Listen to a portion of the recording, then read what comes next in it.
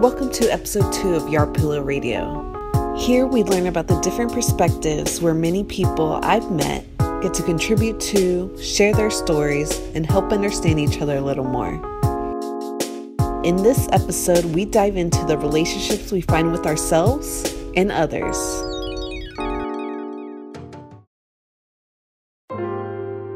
One thing I've realized in the 29 years of living thus far is that relationships, finding love, or being in love can be one of the most difficult things we have to face. Times have changed, and I continually find people like me who are single and not married. The days of the high school sweetheart are coming to an end for most, and it was never really a reality for me. The older I get, the more I change. I find out new things that I want in my life and who I want to become. I'm constantly reminded that I'm not ready for love yet, and I'm on a journey of self-love. I would be lying if I didn't say the feelings of wanting a partner come and go, but what allows me to get through that struggle is knowing that when that day comes, it'll be worth the wait. In this first segment, I wanted to dive into someone else's journey of the single life and what they discovered along the way. The first story is from Abby, someone who had never not been in a relationship. She describes the difficulties she faced within a relationship and how it prevented her from happiness with herself. She decided to go on this new journey and find herself along the way.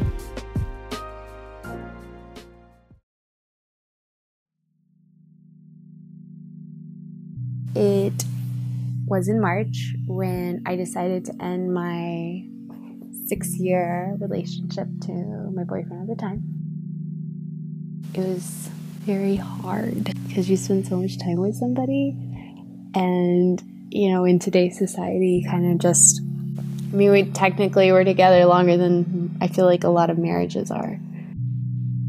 I had struggled with coming to a place that I wanted to make sure that I was going to be marrying and committing myself to a person that I could have a partnership, not just a marriage. I didn't feel at the time that this was somebody that I could stay engaged and committed to. But at the time, I'd been struggling with it for so long, and I was just kind of like, I don't know if I can continue this, so I should probably end it. And that was really hard because I knew I was hurting somebody. And I kind of sometimes feel like I would rather be depressed and carry a burden to make sure that somebody else doesn't have to feel the pain. But I was having such bad anxiety, sleepless nights, borderline depressed at times, even felt like taking my life at times because I was just so guilt-driven at hurting somebody. But I also was like, I can't continue this way. I have to leave. And when I did finally decide to leave, I also committed myself to not getting into another relationship for another year. It was challenging. The first probably 4 months or 5 months were some of the hardest. And I realized that I was dependent on having somebody in my life to give me fulfillment, and being alone and not getting that daily dose of any type of attention, especially from a man, was challenging for me because my love language is affirmations and I wasn't getting them. And I would find myself looking for them with other people that I was casually interested in, but just to kind of give me kind of like how an addict works. They just need a hit. I just needed a compliment to get me through the day. So that was really hard. But then I finally was getting comfortable sleeping by myself, going to bed at a regular hour, and sleeping through the night, because in the beginning I would just wake up like between 3 to 5 times a night and cry. And I also got, like, would eat to kind of fulfill that void. So I understand when people like say food fulfills them in an emotional way. I was definitely becoming an emotional eater, especially going out to eat at night, because I just didn't want to eat at home by myself. So what I wanted the year out of it was I wanted to give myself one emotional break from being in a relationship with somebody. Because I felt that ever since I got my first boyfriend, which was at the age of 17, I was just in a constant relationship. I can't. And I made it very clear whenever I would meet guys. Like, I was like, I'm just in a state right now where I don't want to be in a relationship with somebody. So I did it because I just never had once in my young adult life given myself the opportunity to experience what it was like to be by myself, and to give me that time to heal the right way, and to also just work on myself and do me. I was 30 when the breakup happened, and I was like, I don't know what Abby, late 20s, now 30, single is. I've had a boyfriend for years, so now I need to experience that before getting to another relationship. I think right now I'm in a place, what I've experienced is I've come to a very mature space in my mind. I process a lot of things. I don't act out as I would in the past. Even though I still have moments of that it's emotionally driven, I try to be much more civil and level-headed about my decisions, and I talk to myself about them instead of just acting out and allowing it to control my whole mental state and perspective. I think for me, I relied so much on getting the attention from a man that I wasn't getting the proper time to process things. And I think it stems from the fact that I didn't grow up with my father, and I wanted that male connection so strongly. So whenever I feel that a man is not giving me the attention, or the moment that I feel like they are disengaging and kind of getting bored, I resort to acting out in some way. Whether it's I am the first one to break up with them, or if it's the one that I'm I start just kind of getting a little, in my head about stuff. I didn't want to do that. So the thing I got out of it was I just release the person and say, okay, you were just here for a time, and I'm going to have to let you go. For the future, I think what I really want for myself is to find another person who is on this mature, level-headed, respectable space that I've been able to get for myself, develop for myself. It's not easy. I think, as we all know, relationships are so complex, they're work, and they are exhausting.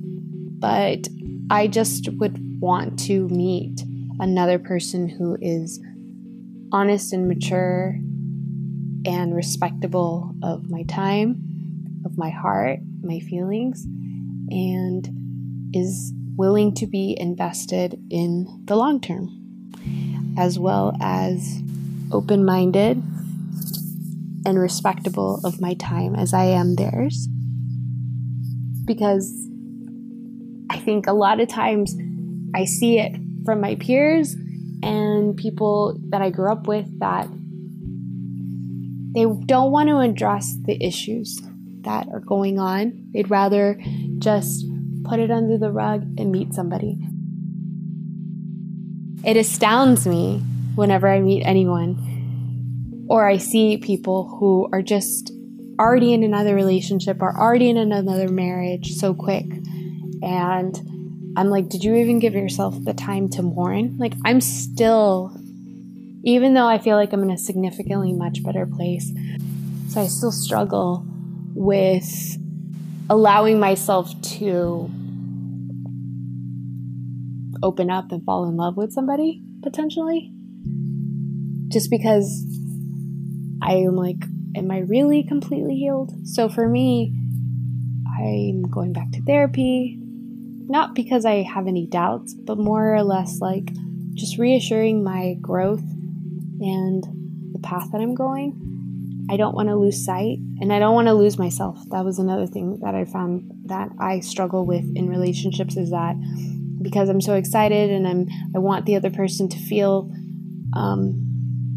loved, that I throw myself into a relationship and I give up like my dreams. I put them on hold so that the other person just feels this overwhelming support and love for me. And then I don't get that in return because there wasn't an opportunity to give them the chance to do that because I gave so much. And then the resentment comes in because then I'm ready to like get my dose of like love and support, and they never were able to develop that. It wasn't a back and forth. And so then I resent them, I get frustrated, and I ultimately created this disaster. And I realized that. And so for me, moving forward, that's something that's extremely important to me because I've given up so much for men. And again, I think it just stems from the fact that I didn't have my dad there. So I want that strong connection of a man to love me and support me the way that I do that for them. But I'm not going to give up on what I'm trying to do because I've never asked anyone to give up anything of what they want to do. So that's always been kind of the caveat in my personal life. I give, and then when I'm ready to like receive, I don't get anything in return. So I'm ready for that to change. There are many of us who've been in situations like Abby was in. We find ourselves trapped and sometimes don't know how to get out. Even if we find a way out, you have to find stability with yourself while going through what may be a difficult time. The best thing to do is to take time for yourself and figure out what you really need in your life. Sometimes the best things happen when you least expect them to.